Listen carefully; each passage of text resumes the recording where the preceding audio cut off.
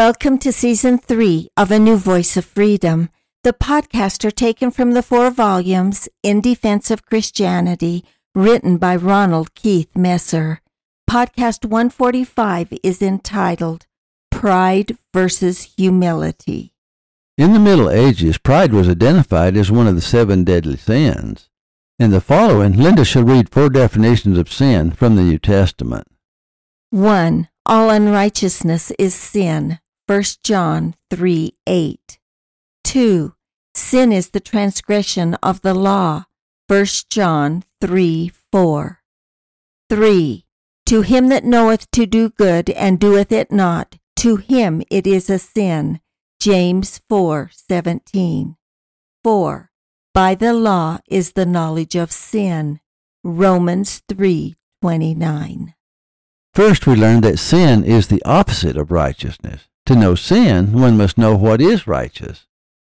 Second, we learned that sin is the transgression of law. If there is no law, there is no sin. Third, we learned that one must have knowledge of sin for one to be accountable for sin. And fourth, we learned that studying the law is the only way to understand sin. The opposite of pride is humility. It is only through opposites that we can comprehend either. How can one understand pride unless one understands humility, or humility unless one understands pride? In this podcast, I would like to briefly compare pride with humility. Paul tells us, There hath no temptation taken you, but such as is common to man.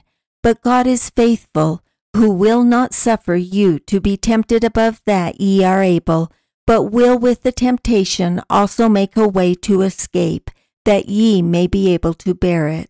1 Corinthians 10:13. I suppose that pride is one of those sins common to man. Pride, of course, is a sword with 2 edges. We may take pride in our work, or our family, or our country, and so on without committing sin. Healthy pride is a good thing. I suppose one way to distinguish healthy pride from unhealthy pride is through consequences. Healthy pride leads to happiness. Unhealthy pride leads to destruction. We all know the dictum, pride goeth before the fall. Satan, once called Lucifer, an angel of light, a son of the morning, fell by pride. And it is through pride that he seeks our fall. Peter warns us, Likewise ye younger, submit yourself unto the elder. Yea, all of you be subject one to another, and be clothed with humility. For God resisteth the proud, and giveth grace to the humble. Humble yourselves therefore under the mighty hand of God, that he may exalt you in due time. 1 Peter 5:5-6. God resists the proud, but exalts the humble. Those who exalt themselves will be made low. Those who humble themselves will be exalted. Let's again turn for our example to Lucifer. How art thou fallen from heaven, O Lucifer, son of the morning? How art thou cut down to the ground, which didst weaken the nations? For thou hast said in thine heart, I will ascend unto heaven. I will exalt my throne above the stars of God. I will sit also upon the mount of the congregation in the sides of the north. I will ascend above the heights of the clouds. I will be like the Most High. Yet thou shalt be brought down to hell, to the sides of the pit. They that see thee shall narrowly look upon thee, and consider thee, saying, Is this the man that made the earth to tremble, that did shake kingdoms? Isaiah 14:12-16. However, it isn't always on such a grand scale. Often it is the small things that bring us down. On the one hand, self-reliance is a noble endeavor. We should all strive to be self-reliant. Sometimes, however, we must humble ourselves and accept help, even seek help from others. It is common for the sick to resist the cure while living in denial. It is oddly in the nature of those who selflessly serve to resist service from others, even when sorely needed.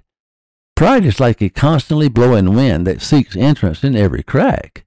We look for pride in dissembling wickedness, but it is just as often found in swelling righteousness.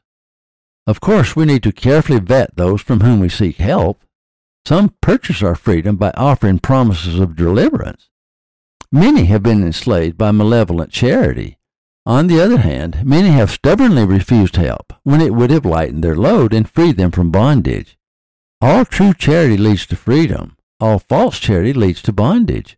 We must be very careful from whom we seek charity, yet we should not stubbornly refuse all charity because of false pride. We are facing temptations and addictions today that we did not have to face in the past. It is a temptation because of embarrassment or other personal pride to deny the illness. All repentance begins with recognition of problems. And even if admitted, some deny the help of outside sources. Sometimes trying it alone leads to repeated failures, causing one to give up.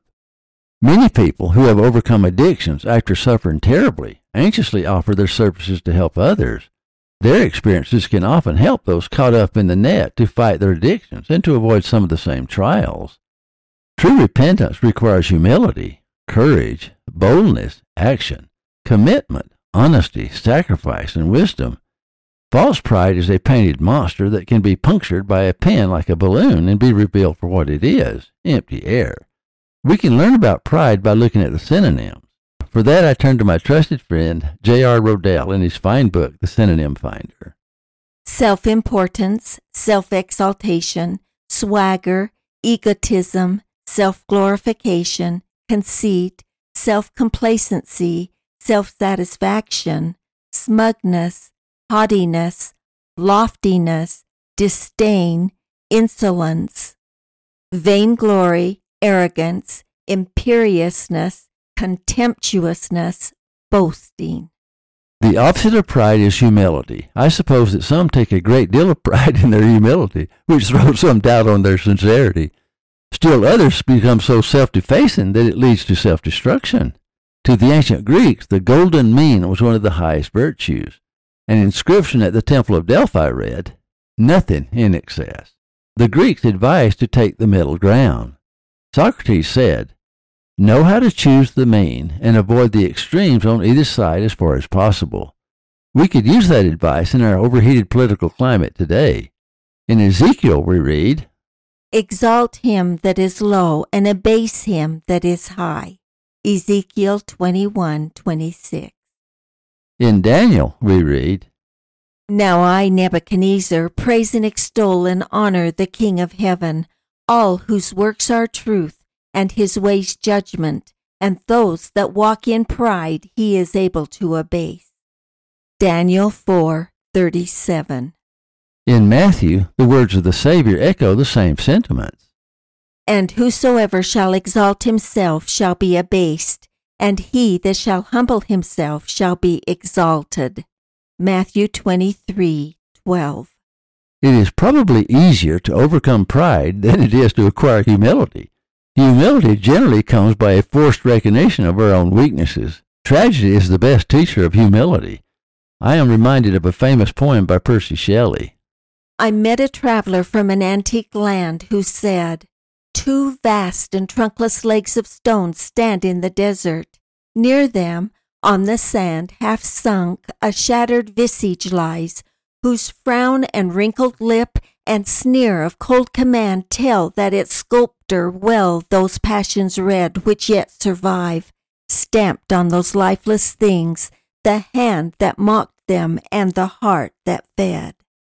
On the pedestal these words appear, 'My name is Osmandius, King of Kings. Look on my works, ye mighty, and despair.' Nothing besides remains round the decay of the colossal wreck. Boundless and bare, the lone and level sands stretch far away." Percy Shelley's Osmandius. Some synonyms for humility are humbleness, meekness, self-abasement, submission, modesty, lowliness of mind, lowliness of spirit, timidity, resignation, reserve, diffidence, shyness, bashfulness, demureness. Unobtrusiveness, inferiority, subjugation, subservience, obsequiousness, obedience, lowliness. Clearly, as with pride, the golden mean is best. Humility that leads to humbleness, meekness, modesty, reserve, obedience, and lowliness of heart lead to repentance, and repentance leads to sanctification. Whereas self-abasement, timidity, resignation, inferiority, obsequiousness may lead to despair, The Holy Scriptures praise meekness. The meek shall inherit the earth. Matthew 5:5. The meek also shall increase their joy in the Lord. Isaiah 29:13. Come unto me, all ye that labor and are heavy laden, and I will give you rest. Take my yoke upon you and learn of me, for I am meek and lowly in heart, and ye shall find rest unto your souls. For my yoke is easy and my burden light. Matthew 11:28-30. He that shall humble himself shall be exalted. Matthew 20:27. Christ also said, Behold, I send you forth as sheep in the midst of wolves. Be ye therefore wise as serpents and harmless as doves. Matthew 10:16. The one who said that, though, also drove the money changers out of the temple with a whip. We do not live in a simple world, and we cannot afford to be simple-minded. Peter warns us. Be sober, be vigilant, because your adversary the devil, as a roaring lion, walketh about seeking whom he may devour. 1 Peter 5:8. I suppose the Greeks were right. We should seek the golden mean. But we must be very careful where we get our standards of judgment. We have the Holy Scriptures covering thousands of years of experience as our guide. We also have the Holy Ghost, the Spirit of Christ, a good mind that understands the power of induction and deduction, eyes that see and ears that hear and mouths that speak. Let me be bold here, though I don't pretend to speak with any authority, just experience. Looking back over my life, I often fought with the many-headed hydra of ambiguous circumstances. My personal emotions often obscured my judgment, and my judgment was complicated by feelings of guilt because of self-gratification. I have often cheated myself for fear of doing the wrong thing. However, many times, though it advanced my cause, satisfied my desire for justice, and fed my desire for revenge, it was also the right thing to do. Knowing that weakness in my nature, this is how I learned to deal with it. I disregarded my emotions and looked with a cold eye upon the circumstances, and I applied the words of an obscure English poet, Clough. Play no tricks on thy soul, O man. Let fact be fact, and life a thing it can. This mortal earth, so turbulent on the surface, belching fire, shaking cities, scorching the earth, hurling its hurricanes, tornadoes, lightnings, thunders, floods, willy-nilly wherever it will, all of which is tamed to the storms that rage inside of us, creating confusion, while the earth, so beautiful and peaceful looking when photographed from a satellite as it silently slides through the quiet night in an eternal orbit around the raging fires of our life-giving sun. Yet the balance of the earth is so delicate that if even one constant were off a fraction so small that the human mind cannot comprehend it, it would self-destruct, and all life on it would disappear in an instant, suddenly. So it is with each of us. Our lives are also so delicately balanced that one thing may send euphoria, and another madness and self-destruction, creating chaos and death to those caught in the vortex. Only days ago, a young man took a rifle and shot randomly into an innocent crowd of total strangers celebrating our national holiday. Many were murdered and more were seriously wounded because somewhere on his journey, that boy barely out of his teens slipped into a kind of madness. Yet here we are. We cannot escape the question, why? What is at stake? We must find that delicate balance and so order our lives that we bring joy out of sorrow, happiness out of misery, order out of chaos, and faith out of despair. I have no doubt that only Christ is the answer, that only Christ can sanctify us, that only through obedience to the laws of Christ can we have that necessary balance and the wisdom to discern between virtue and vice, good and evil, right and wrong. I suppose a good place as any to start is with humility.